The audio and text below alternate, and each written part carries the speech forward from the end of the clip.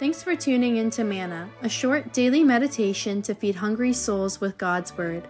These episodes were prepared by ordained ministers for a radio broadcast called Voice of the Church and are now republished by the Reformed Perspective Foundation, a Canadian charity that applies biblical truth to the issues of our time.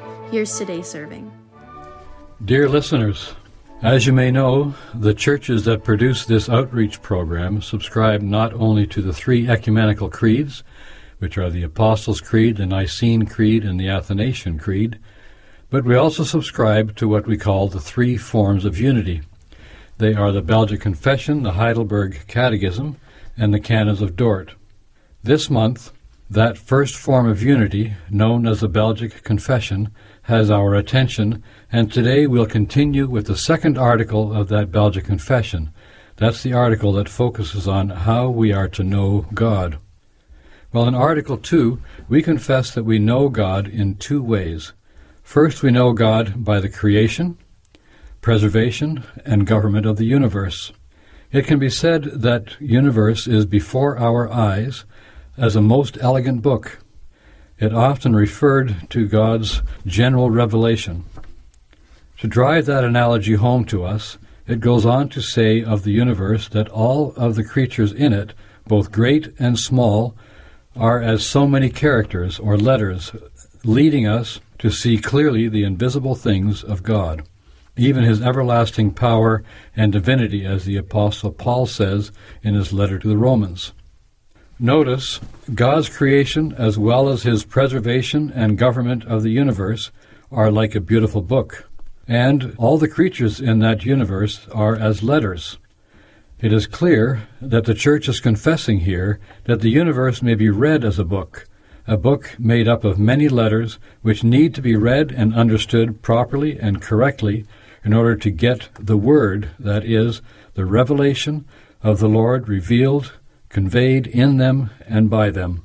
What we mean is this: the way that book is read and understood is intimately related to the faith commitment of the reader. Its interpretation is directly related to what we believe.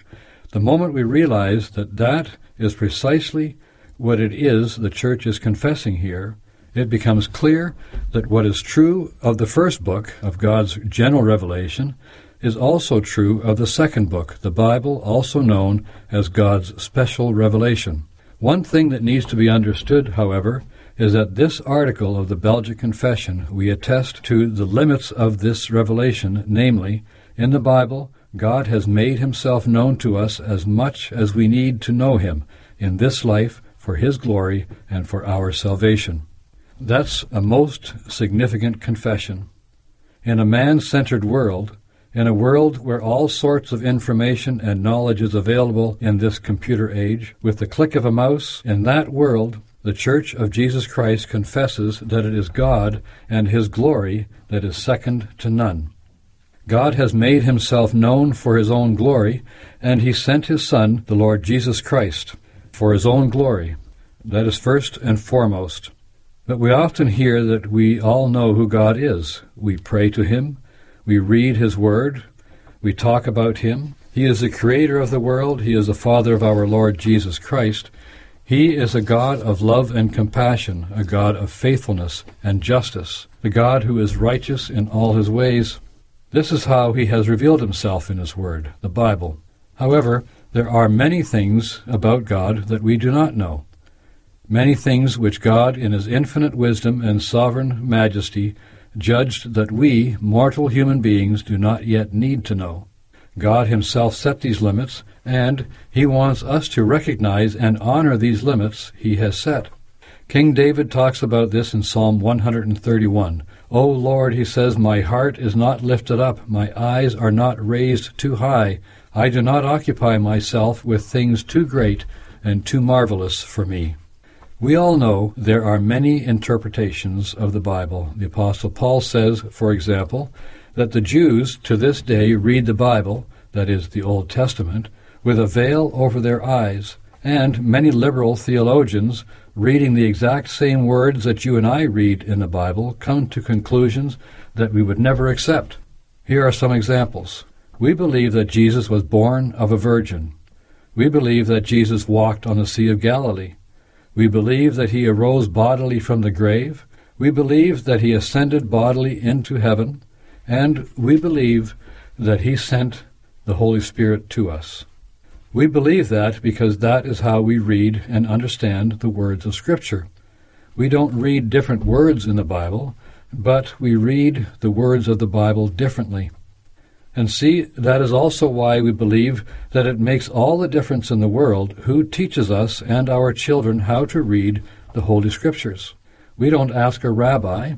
We must not ask a liberal theologian to teach us how to read the Word of the Lord, recorded on the pages of the Bible, because we know that is potentially misleading and disastrous.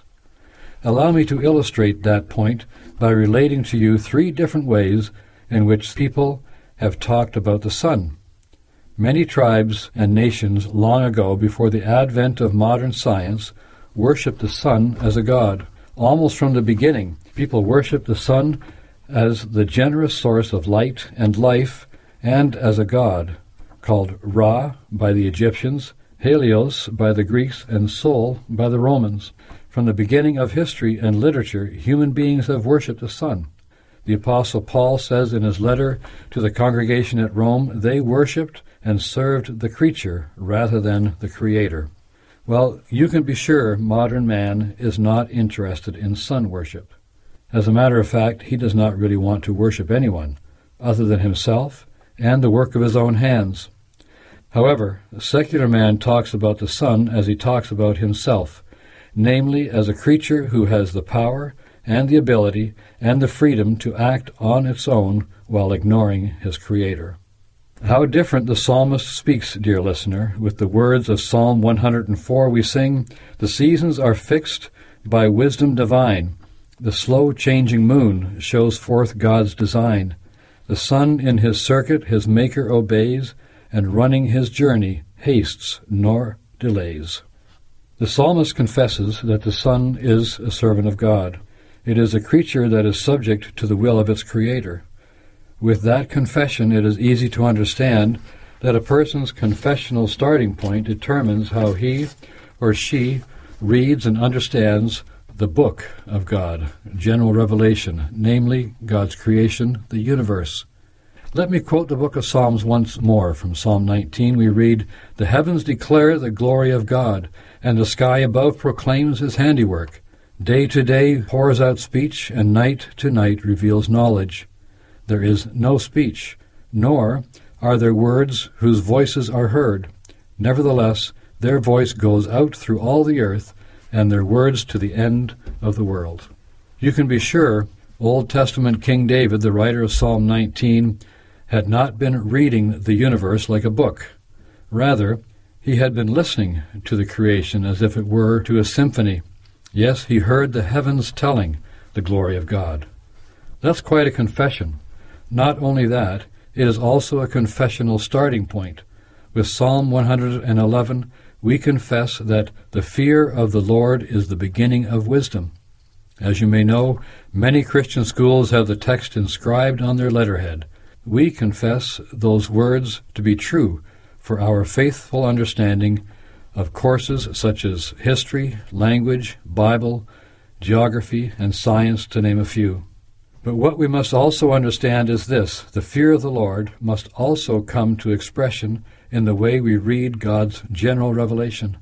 We must not make the mistake of thinking that God's general revelation can be treated as neutral terrain by any means. Because the fact is, says the Bible, God speaks through the works of his hands. Yes, it is true. We said in Psalm 9 a few moments ago, there is no speech. That is, there is no real words spoken in God's general revelation. The trees have no voice, and the stars utter no speech. Nevertheless, their voice, we can also say, their witness, their testimony goes out through all the earth. And because we believe that the Almighty Creator speaks every moment of every day in and through everything he has made, there is no man alive who can stand neutrally over and against that revelation. Please tune in next week as we continue on this train of thought. We will quickly conclude the first part, in which we will talk about creation telling us the glory of God. We will then move on to the second way in which God reveals himself, through his Word, or what we call Scripture, or the Bible. May the Lord bless you and keep you and your family. May his Spirit guide you to him daily. We are Voice of the Church, and you can visit us at www.voiceofthechurch.org.